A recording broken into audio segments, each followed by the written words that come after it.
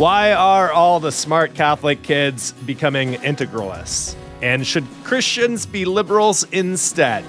My name is Matthew Lee Anderson, and you are listening to one more episode of Mere Fidelity, the podcast where we think together about the Word of God and the world we live in.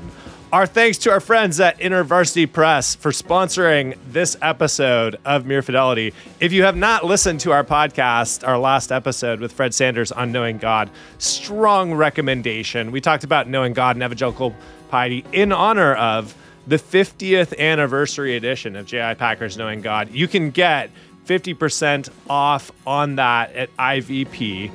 You can just use the code IVPKNOW50 at ivpress.com, and you can get, I said 50% off, but it's 25% off. 50% would be amazing. 25% off the 50th anniversary edition. I got to get all my numbers straight. Great book. It's a classic. Alistair, I want you to know I've not yet started reading it, but I've made reading it by the end of the year a goal. So the remedial education of Matthew Lee Anderson continues. That's why we do the podcast, to bring me up to a baseline level of basic knowledge about the Christian faith. We also do the podcast to take up hot and hard questions that we are interested in.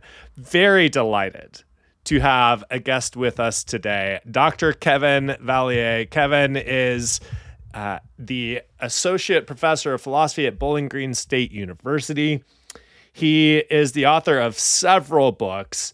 He is one of the best political philosophers that I know, but I don't know many political philosophers, Kevin, so you can sort of take that with a grain of salt. He is the author, most recently, of All the Kingdoms of the World, on radical religious alternatives to liberalism. So not just alternatives, but religious alternatives. All the Kingdoms of this world, of the world, Oxford University Press. This is the book on integralism and how to think about integralism as a liberal. All the cool kids are reading this book, including, I think, the cool kids who are integralists. So, Kevin, congrats on the book. Thanks for being on the show. Thank you on both counts. This book is, on some unusual issues, and I'm really surprised that it's done as well as it has. So it's been a lot of fun, even though it's all rather strange, as we'll see. Yeah. So we actually, if you've been listening to this podcast for a long time, since 2020, I think, then you are familiar with integralism, because we did a show with Father Pater Edmund. You did? We How did. did I not know that? Yeah, Wow. You missed it. We didn't show up in the book, Kevin. That's weird. Yeah, we did an episode with him, and it was a great conversation, and we went at it, and I think I was not persuaded by him at the end of the day, in part because I'm not Catholic. But so if you are interested in integralism and hearing from an integralist directly, I think we can say that we've done justice to that side of the movement by having someone who is at the fountainhead on the show.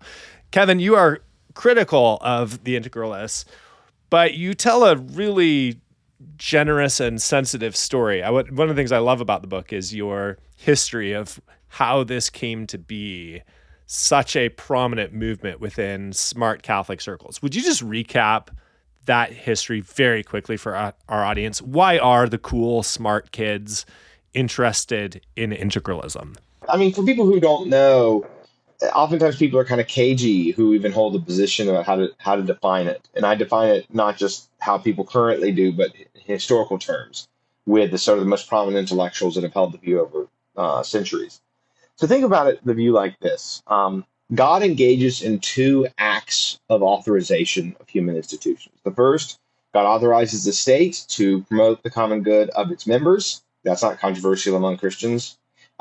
Second, God authorizes the church to preach the gospel and to advance the ultimate or eternal good of its members, including its temporal good, but chiefly it's the eternal good.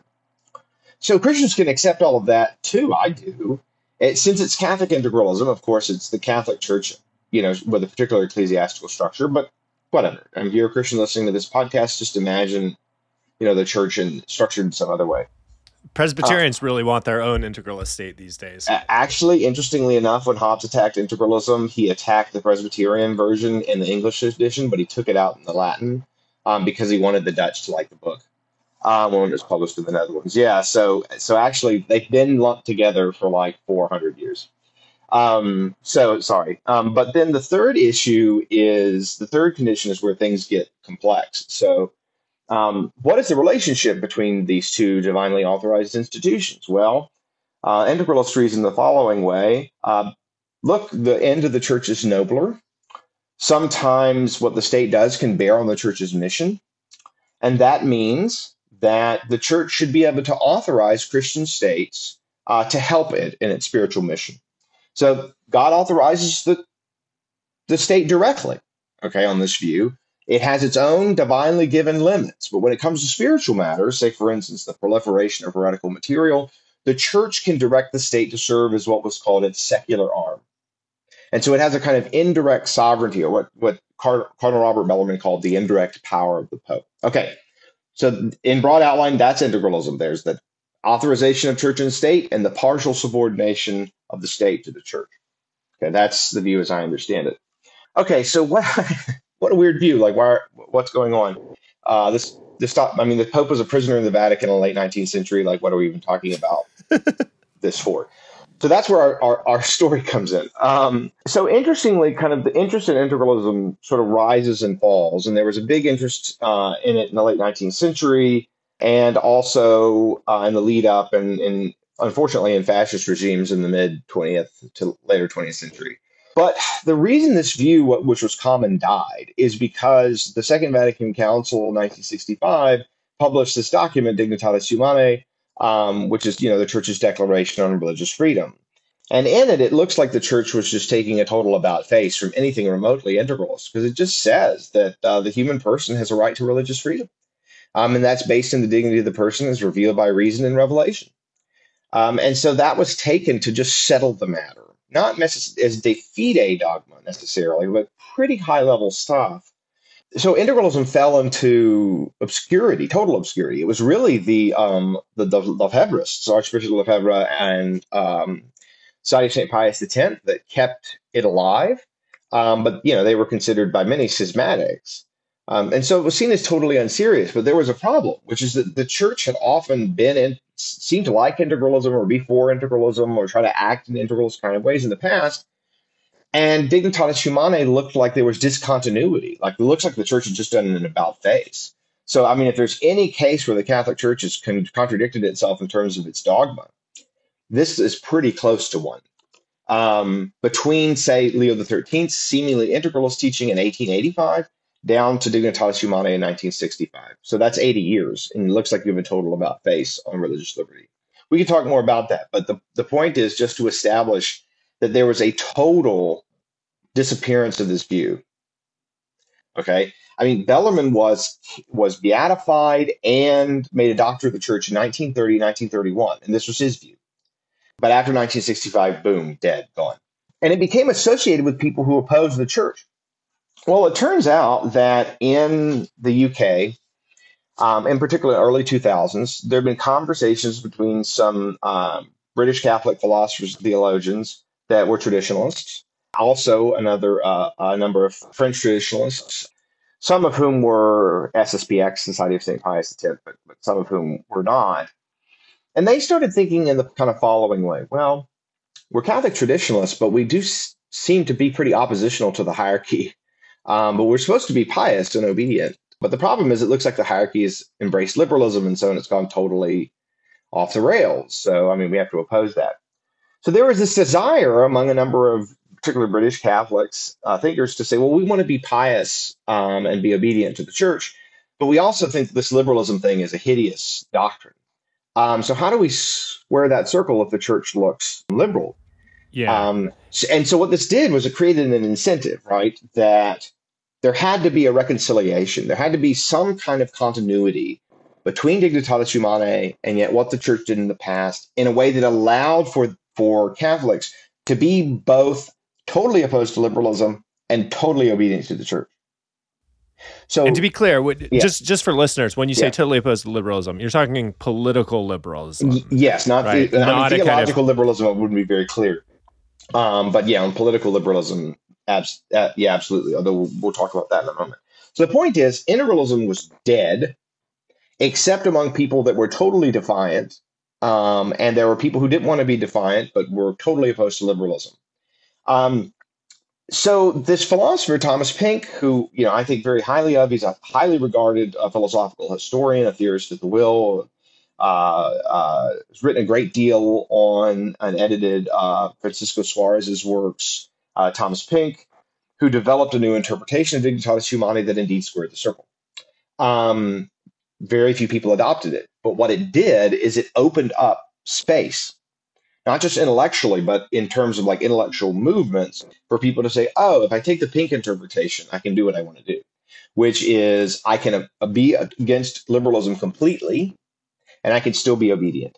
And one of the very first people to ever see that, if not the very first person to see that, was Pater Edmund. So Alan Femister had organized a talk, and he's an integralist theologian, had organized a talk in Trumau, Austria, where Pink presented his interpretation of Dignitatis Humanae. And for Pater Edmund, that was like, oh, hallelujah! I never thought I could have all of these things that were good simultaneously. Praise God! And he's got a bunch of different friends at Thomas Aquinas College. He knows a lot of sort of like Ivy League Catholic traditionalists on the left and right. And they start this Facebook group in 2013 that eventually becomes a Slack conversation. They're bringing in new people. They're talking to people on Twitter. The sort of famous Twitterati integralists get integrated later. But what happens is it turns out that Pater Edmund was not the only traditional Roman Catholic who wanted to simultaneously oppose every form of liberalism, but also believe that they were good sons and daughters of the church. And so what happens with a lot of particularly younger people, particularly those who grew up when a Obergefell was just a reality, right? So same-sex marriage is just a reality in the United States, particularly these smart kids who are at ultra-progressive institutions, including ultra-progressive Catholic institutions. They're feeling totally alienated. They feel that it's not Pope John Paul II's day anymore in this country. It's not there's going to be some kind of reconciliation between Catholicism and liberal democracy. No, liberal democracy is going to send Catholicism back into the shadows. Maybe the whole project was poison all along. We have to oppose liberalism, but we also have to be obedient sons and daughters of the church, because why else? We care about Jesus. We care about the church, And it just turned out, surprisingly, that there were probably, thousands and thousands and thousands of young Catholics, and that were reflective, that this was something they wanted. So the culture produced the interest, but then Pink supplied the rationale that began to be developed over and over again. So there was this really fascinating meeting between someone who supplied the reconciliation and the thousands of people who were in demand of it. It was a true act of intellectual entrepreneurship that, you made a weird product. Oh, wait, everyone wants to buy it. It's like Pink's interpretation is like a Beanie Baby, I mean, it just completely took things by storm, right? Could you speak a bit to the question of whether integralism is a sort of prudential position? Is it something that's saying that this sort of political order is required by divine law? And also the opposition. So, for instance, I grew up in the Republic of Ireland, and in the Constitution it reads, "In the name of the Most Holy Trinity, from whom is all authority and to whom is our final end, all actions both of men and states must be referred. We, the people of error, humbly acknowledging our obligations to our divine Lord Jesus Christ, who sustained our fathers through centuries of trial," etc. And it goes on to talk about the importance of the state acknowledging the homage of public worship is due to Almighty God, etc. Is there a matter here of a prudential application of a more integralist order? Is this something that is ruled out by divine law? You should not have that sort of society. I'm trying to understand exactly where both the integralist position and the opposition stand relative to the question of prudence or divine law on the political order that they're promoting. This is a very rich question, and I have to condense my response because I could literally answer that question for an hour and not stop. So I have to be careful here. Integralism is not dogma, and no integralist claims that it is. They do claim that often that particularly Pius IX's Quanta Cura and its associated document, the Syllabus of Errors, rules out political liberalism for Roman Catholics. So they think no to liberalism, politically, economically, and certainly theologically. And then there's this like weird kind of response, which is like, if liberalism is false, then, well, we should like go to the wall against it completely. And I think so many integralists that I've talked to sort of think, okay, look, the church has ruled out liberalism. It's a heresy, it's a sin or whatever. And so we have to be as against it as we can. And so I think one thing that you see among integralists is not so much like integralism is dogma, but rather that anti-liberalism is dogma. And what's the best and most beautiful way to oppose liberalism? Well, look at the historical church practice. Look at its kind of coherence and elegance of the way the two powers are related. And so it's romantic, I think, in a way, that when they're trying to think of, okay, well, if liberalism is a heresy, is a sin, and we're so steeped in sin, what's the kind of noble, sort of hopeful, inspiring, pure anti-liberal alternative? So I think there's a romantic element to this that is not really a matter of prudence at all. Many integralists will say, oh, yeah, we can't go to integralism now. In fact, all the British integralists, Father Crean, Alan Bimister, Tom Pink, that I've talked to just say, look, no, we need a massive Catholic revival before we can do this. The thing that makes the American integralists weird is they go to it now. So for many of the British integrals, it's just about, look, what is the ideal? Like, what would be the best and noblest, inspiring ideal? There's some other elements too, but that's kind of the integralist side. It's not entailed or necessary for divine law exactly, but it's the best way to institutionalize the truth, the full truth of the Catholic religion.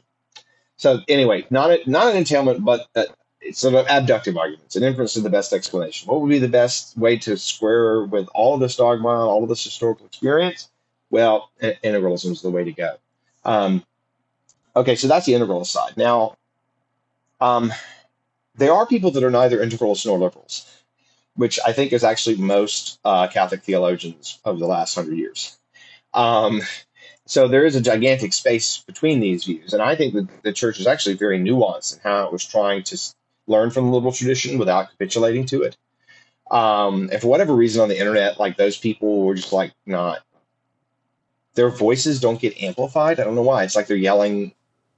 Who would be some of the same? I don't understand. Who, just really quickly, who are a couple of the names? Robbie George. Yeah. But I mean, John Finnis. It's been he thinks it's so unserious that he doesn't even really want to respond to it. Father Ronheimer did a debate with Pink, but I think people kind of expected Ronheimer to win that decisively. And if you watch the debate on YouTube, that's not clear at all. And there's been a whole bunch of articles at like Public Discourse and various places that are like shorter or what have you. And they just didn't really pick up or take off. So it's sort of odd that like the mainline conservative approach to these issues is like basically forgotten and not addressed. So it's very strange.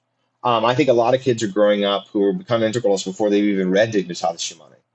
So just to say, there's a huge, vast middle ground between integralism and liberalism. And for whatever reason, this dominant mode of reasoning is falling by the wayside. I think part of the reason is it's something that conservative and progressive Catholics agree has been settled. And the progressive and conservative Catholics want to argue about other stuff. So I think a lot of it's just like Robbie George and Father James Martin, like they don't care to argue about religious liberty. They don't disagree about Dignitatis Humanae. They disagree about a huge range of other things, but they're much more interested in questions about abortion, LGBT issues, and so on. So that's another reason. I think they're just the mainline Catholic progressives and conservatives are just interested in other stuff, but they don't realize how many young people are interested. So because of how much people want to be not liberal, to the point where Robbie George looks like a normie liberal to all of them, which is pretty interesting.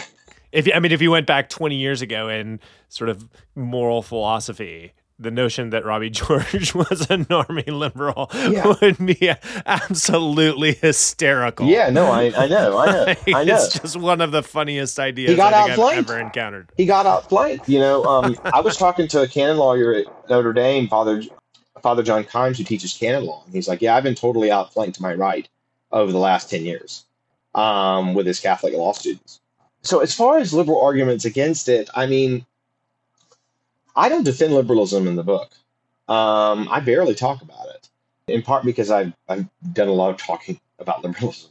And I didn't want to keep doing it. But also, just so people know, the book that I wrote was an internal critique of integralism.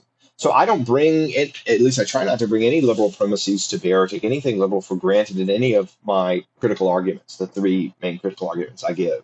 I try to grant integralists almost everything that I can, even ridiculous things that no one should ever grant them. That's kind of the structure of the book. But yeah, most of the opposition it's not like there's these principled liberals that all these Catholic kids are listening to or anything like that. I mean, their leaders can barely use the term liberalism to refer to anything. Could you say a bit more about some of the ways the term liberalism is being used and maybe a bit of the equivocation in the use of that term? Because it seems to me for some, it's really naming a set of virtues of liberality, of hospitality, of inclusion, of these sorts of things, which are virtues that can be within a, broadly speaking, more conservative society as well, or conservative political vision. On the other hand, there are those who are thinking in terms of the very substantive vision of progressive liberalism with a certain view on sexuality, a certain view on the good of the human being. For others, it's a more negative thing, more proceduralist approach. And there are all these different families, let's say Rawlsian liberalism, or these other specific visions within that larger camp. And I wonder, to what extent are people shadowboxing over these issues because of the equivocations and the essentially contested character of that term, liberalism itself? What are some of the things within a liberal vision that, I mean, as Christians, we should be upholding, even though they may be labeled as liberal? And what are some of the things that maybe we should distinguish from that as specific subspecies that we can oppose without throwing everything out? You've just asked the question that is going to produce, hopefully, my next book.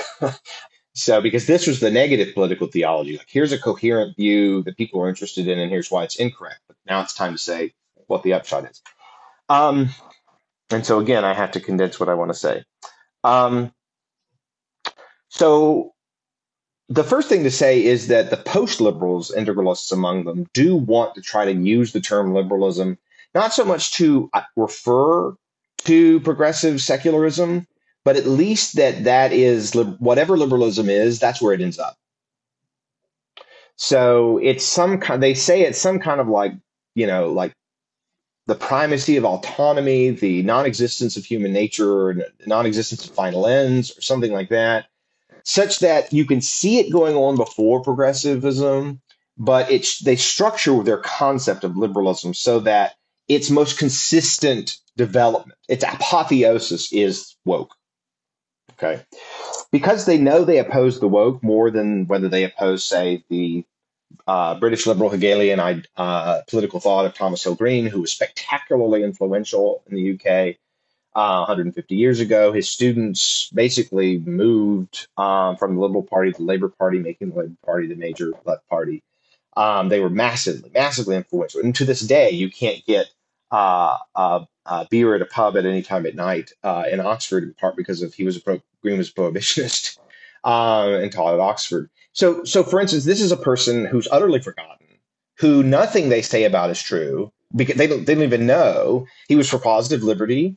He thought you'd have liberalism based on the common good. He thought liberalism had been too individualistic.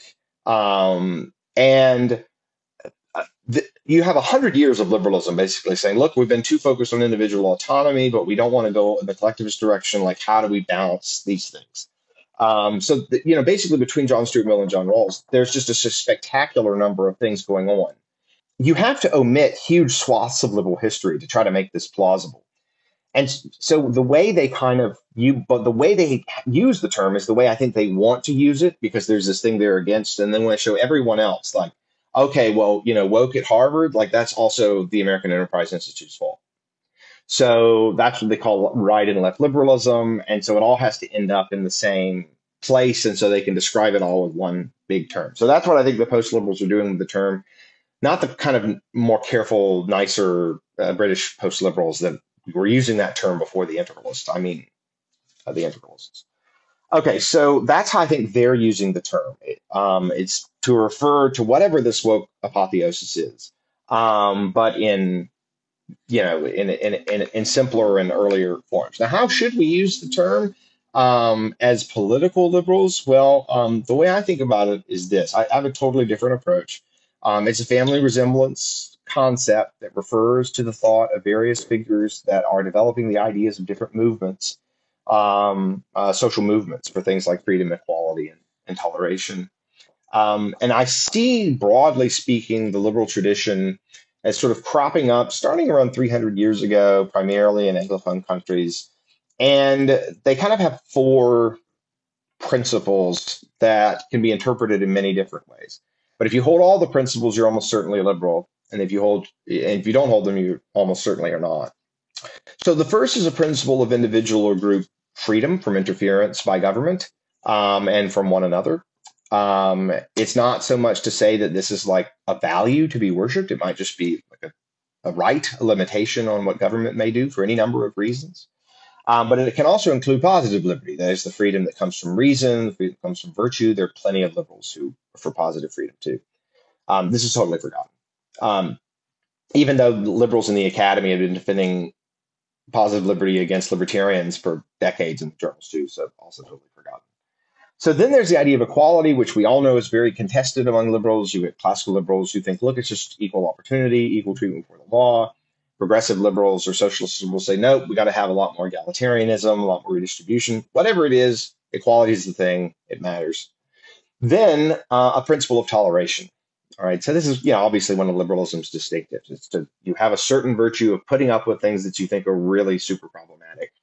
And that's supposed to include religion, but it's also increasingly thought to include, non-religious doctrines as well. So that's the third. So we got freedom, equality, toleration, but also there's a fourth principle in the book. I call it the harmony of interest principle, but you could also understand it as kind of mutual advantage. That liberals have tended to be the folks saying that society and political society isn't necessarily a war. That is a conflict between classes or races or groups or something to that effect. It's kind of the win-win ideology that sort of tries to say, look, we can structure society so that it's a cooperative venture for mutual benefit. So that's something you see, across the spectrum. Some classical liberals say, oh, we do that best in the market. Progressive liberals say, oh, we do that best in democratic deliberation. But whatever it is, there's this kind of idea of reconciliation of different interests that is much less prominent in the conservative tradition, even though it's there, and is kind of antithetical to socialism in a variety of ways. And those are, conservatism and socialism I see as the two great competitors to liberalism. There are various hybrids of these, of course. So anyway, so that's what I think the liberal tradition is. It's the series of systems of thought and movements that stress the ideas of freedom, equality, toleration, and mutual advantage. So using that term, it's just totally different than what they're talking about, even though they're not unrecognizably different versions of the term. Yes, go ahead. I was just going to ask a question about your arguments about integralism. And I have to admit... we should get there, yeah. I have to admit that I am one of those people who does say integralism just because I'm from California or something like that.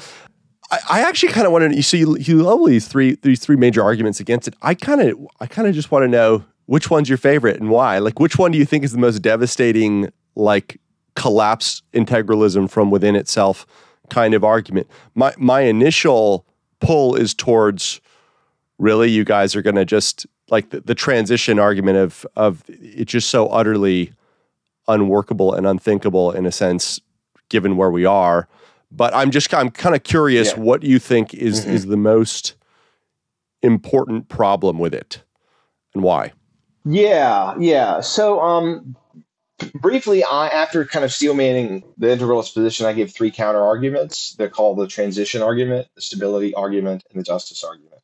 The transition argument says that, well, my slogan for the three of them, it's super cheesy, but that for integralism, you can't get there, you can't stay there, and it's unfair. So the transition argument is the argument that you can't get there. That is, you can't get from any society that's remotely like our own to an integralist regime that would presumably have some close relationship with the modern state, because doing so is what I call morally infeasible.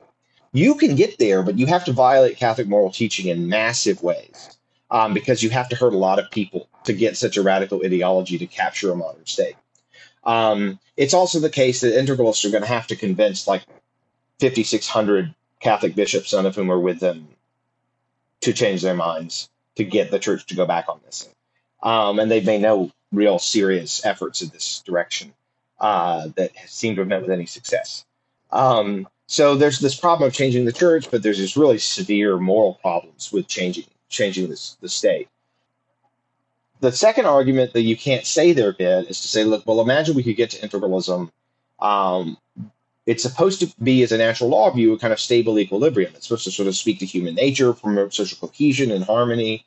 Is it plausible that those things are true? I say no, not even under the social and theological conditions integralists accept.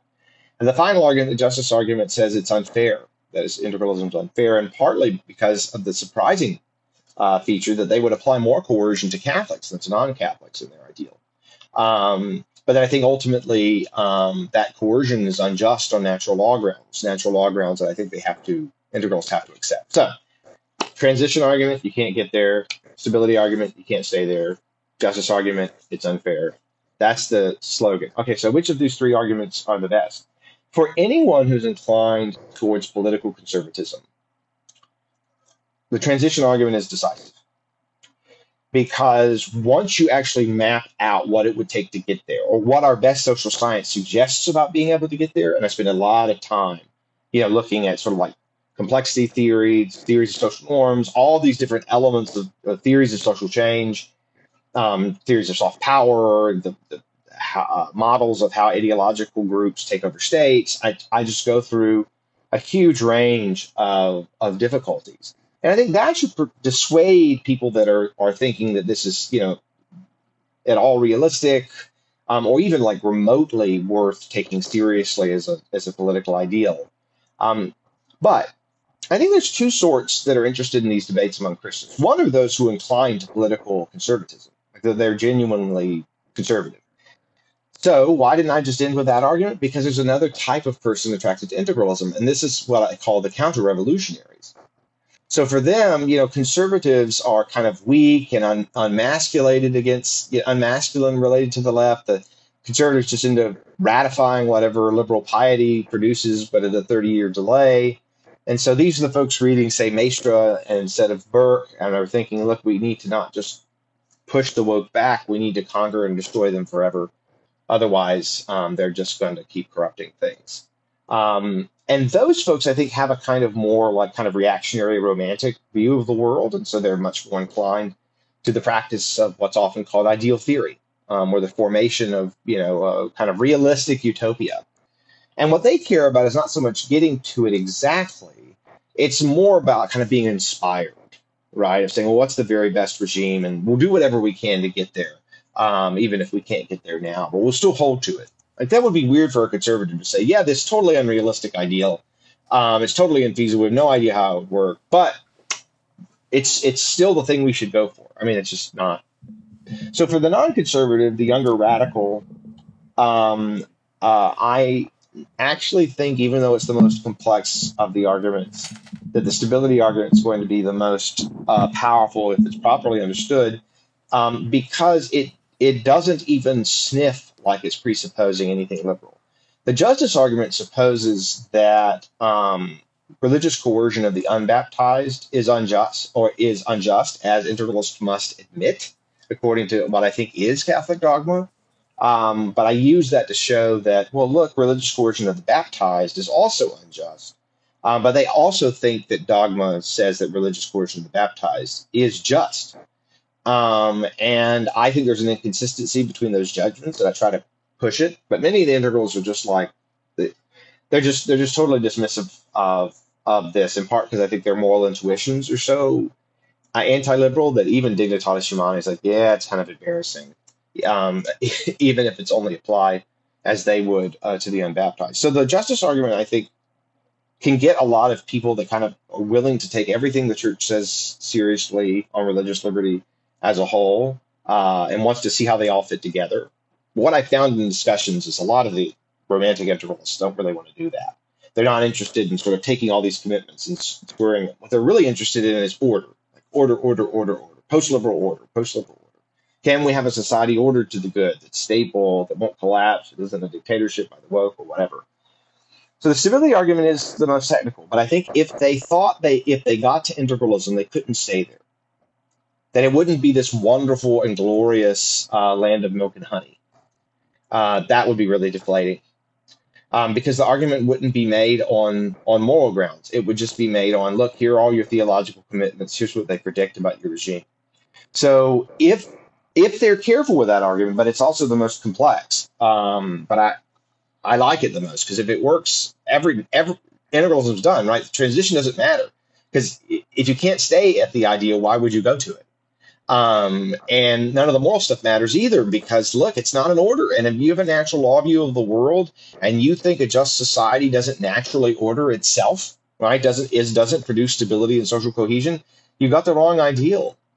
So this isn't like socialist ideals where like, oh, human nature is going to totally let change. me ask you, So, this is kind of provoked by your summary of the transition question, which is the ludicrousness of convincing 5,600 Catholic bishops, you said, or cardinals. I can't remember how many they have. yeah, bishops. Yeah. I guess there's this element of me, like you wrote this very phenomenally well researched and ordered work, and I'm online too much, and so I know what integralism is, and all that. But there's a question of like, why write a whole book arguing with what is arguably an extraordinarily fringe online phenomena that will not actually go anywhere in terms of influencing or creating a social order? What is the value intrinsic? Like, what are you trying to,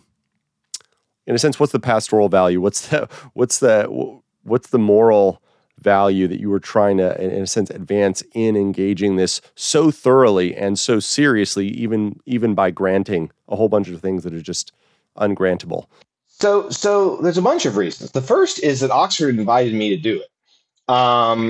Because they follow the online stuff and they thought that a book on the topic by someone who took the idea seriously would be really valuable.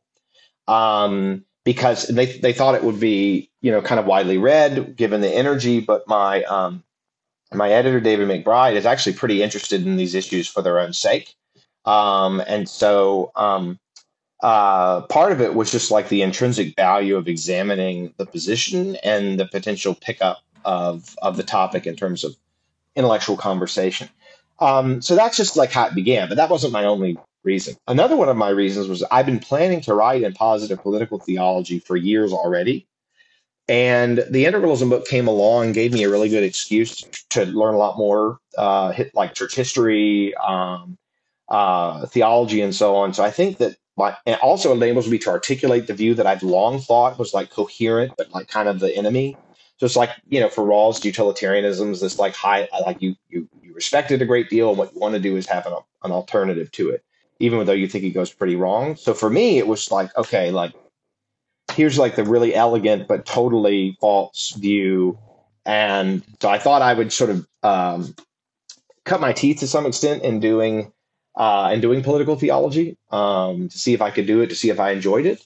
But actually, beyond that, here's two further considerations that do become more pastoral. First, I am a kind of a conservative of American institutions. So I see myself as a kind of conservative classical liberal. I'm, sort of boring fusionist in some ways. I think I have cooler reasons to be a fusionist, but I am a fusionist. and I'll eventually, hopefully, give those cool reasons.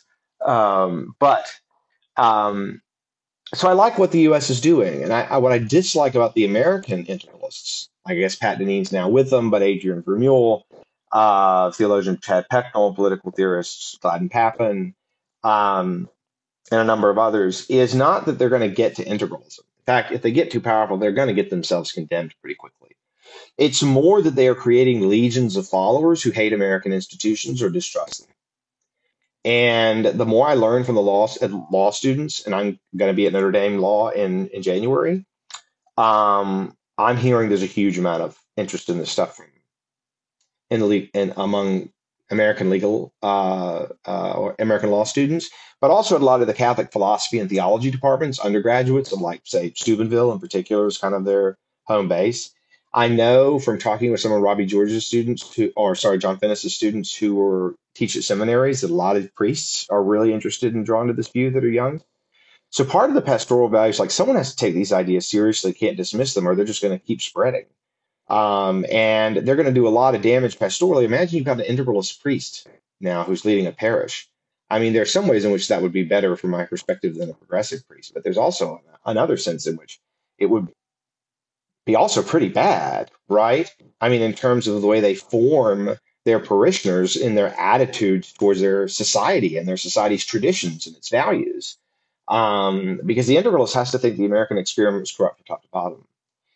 It's not like the mainline conservative view. It's like, well, I got some things right that are really inspiring, but a lot of other things really wrong.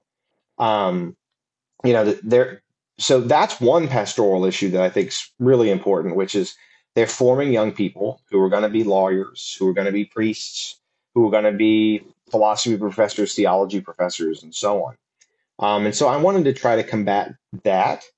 But also there's a deeper pastoral reason that I actually am going to say publicly, but I might get in trouble for this, but let me just be for real about this. One thing I've learned is that the influential integralists, aren't the sort of geeky British theologians that want to revive the church and are concerned with church renewal. They're really nice people. Some of them are, they're deeply misguided, but they're not a problem. They're just really nice, but very confused guys. It's the American integralists like Adrian Vermeule, and they're building a kind of following in the U.S. that is not what I've talked to a ton of people about it now. I wouldn't call it a cult, but it is a sect. So, bringing people one of them in to give a talk, charging young people $150 or whatever to come. In some cases, not taking questions. They do a huge amount of lobbying by like private messaging. They've converted some people that I know. They're promising basically something to young people, which is essentially like piety on the one hand and power on the other, right? It's like if you become an integralist, you are not only going to be like a good son and daughter of the church, but you're also going to be a foot soldier in the war against liberalism. And hey, maybe if you're a common good constitutionalist or whatever, you'll get a federal clerkship, or you'll get a position in the bureaucracy. And I think there's probably a couple of hundred kids who accept this, maybe a couple thousand. And if I actually think that the jet set are going to really hurt some young people's lives. They are badly misleading them, in part because they're high on their own supply. So I love talking to British integralists. I love talking to like people like at Steubenville or whatever, but it's the main people. I think some young people are going to suffer as a result of being part of this. And if I can dissuade 10 of them from joining up with this, I didn't see this until I'd looked in this for years. I mean, even in 2019, I didn't understand what was going on behind the scenes and stuff. But I just think, if there's anyone out there listening, I've been studying your view for a long time, and I've been studying the people that lead the movement.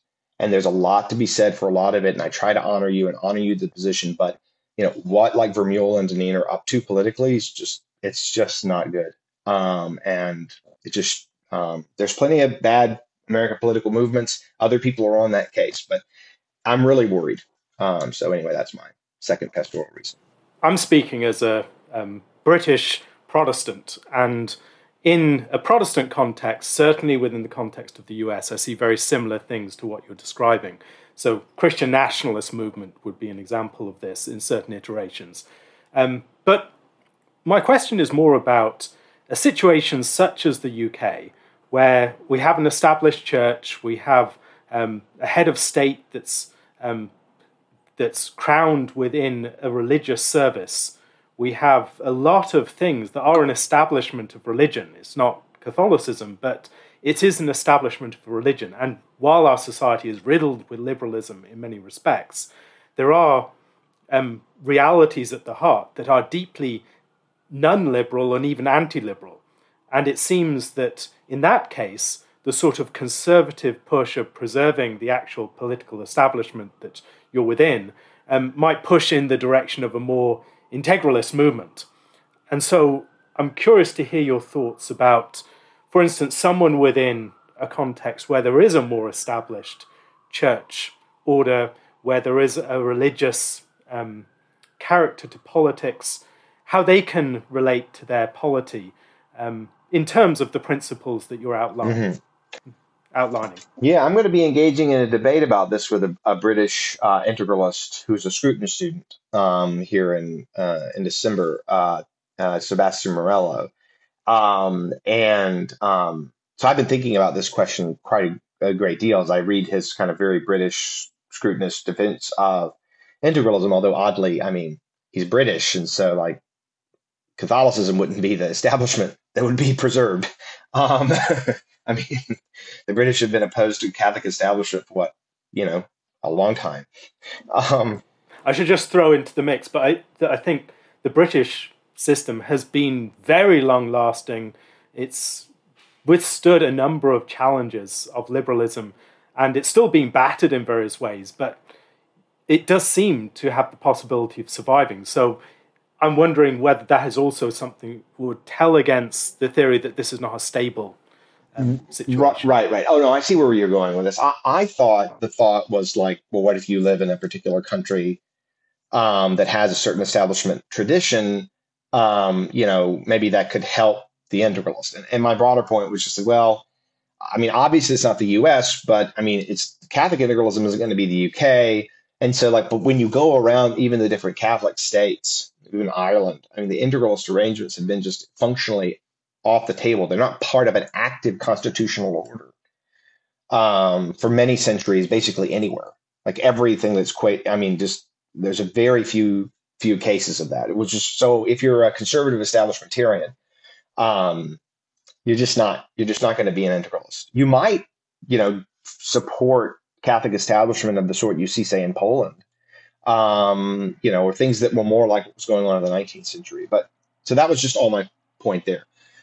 What you're asking, though, is a sort of broader, richer question I see, which is about what about softer forms of establishment that sort of fall short of integralism? What would be the problem with those if you're a conservative liberal and Christian like me? So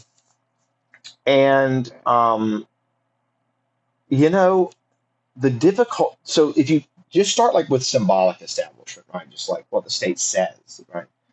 I don't think that really harms my religious minorities or treats them unequally. So it's hard to me to really fulminate about "In God We Trust" on coins or anything. It just doesn't seem to be that important. With respect to hard establishment, right? When you use active coercion to promote your particular faith and to discourage others, that I think Anglicanism abandoned. I don't know how long ago, but it's grown softer and softer and softer with time. Even if initially it was extreme, right? I mean, the Church of England, member for member, burned more heretics than the Catholic Church did in a very small period of time, right? With its first century of being distinct. So the coercive establishment stuff, then I'm just going to back up to liberal principles that I think aren't even really just liberal, and just say, look, the freedom and equality of persons prevents you from, say, punishing heretics, punishing apostates, stuff like that. So I'm happy to just like, there are universal rational principles that rule out coercive establishment. I think that.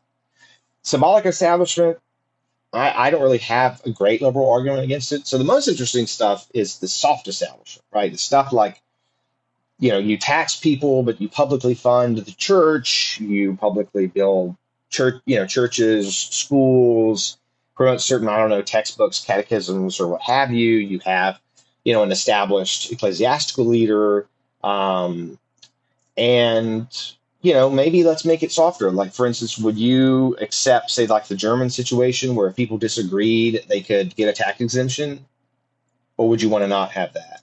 I mean, I would be happy with that sort of situation. Okay, but so I think there are many options out there that aren't hard establishment, but nor are they disestablishment. That's right.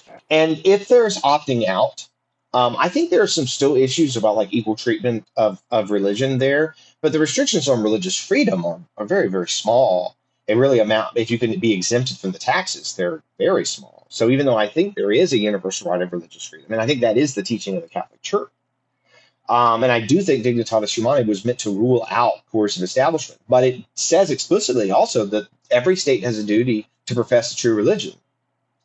And so it is not a liberal document in the sense it is against establishment. So the Catholic Church was trying to say, well, we got to be establishmentarians, but we don't want to do that. And you're saying there's a lot of stable, soft establishmentarian positions. And my only answer to you is yes. It's also interesting to look in Christianity, though, about what their tendency is.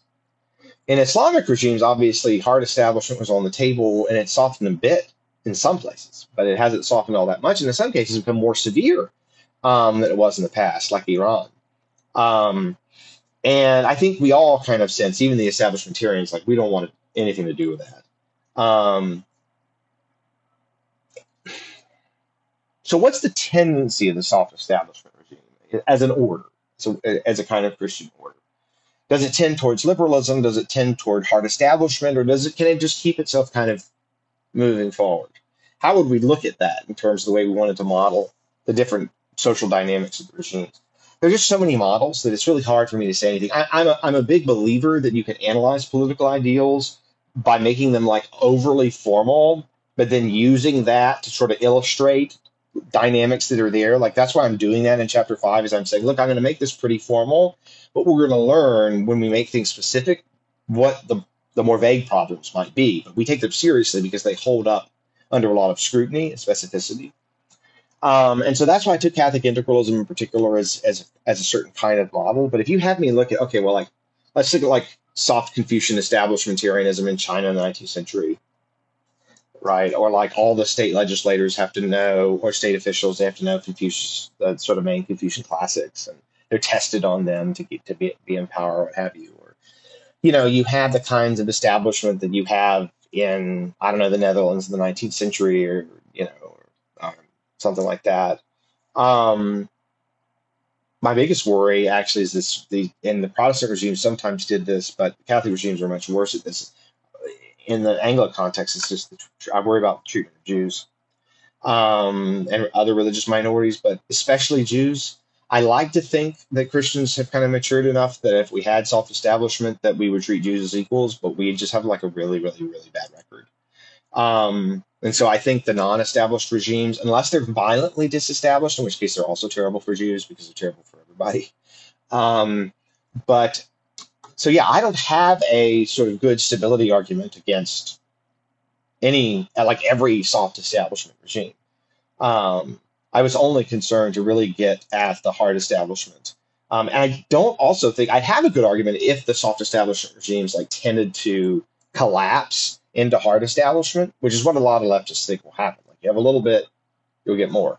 That's not actually what you see. In the Islamic countries, it's often the case where it's like there's like a U.S. intervention that supports the Shah, and then like it's a way more complicated story about how you get theocratic Iran than just like, oh, it was soft and establishment and then it became hard establishment. It's totally not what happened. So if you could show that soft establishmentarian Christian regimes tended towards hard establishment, like for good reasons, that would be a really good argument against them. But I don't have an argument to that effect. I think if anything, soft tends to decay into symbolic.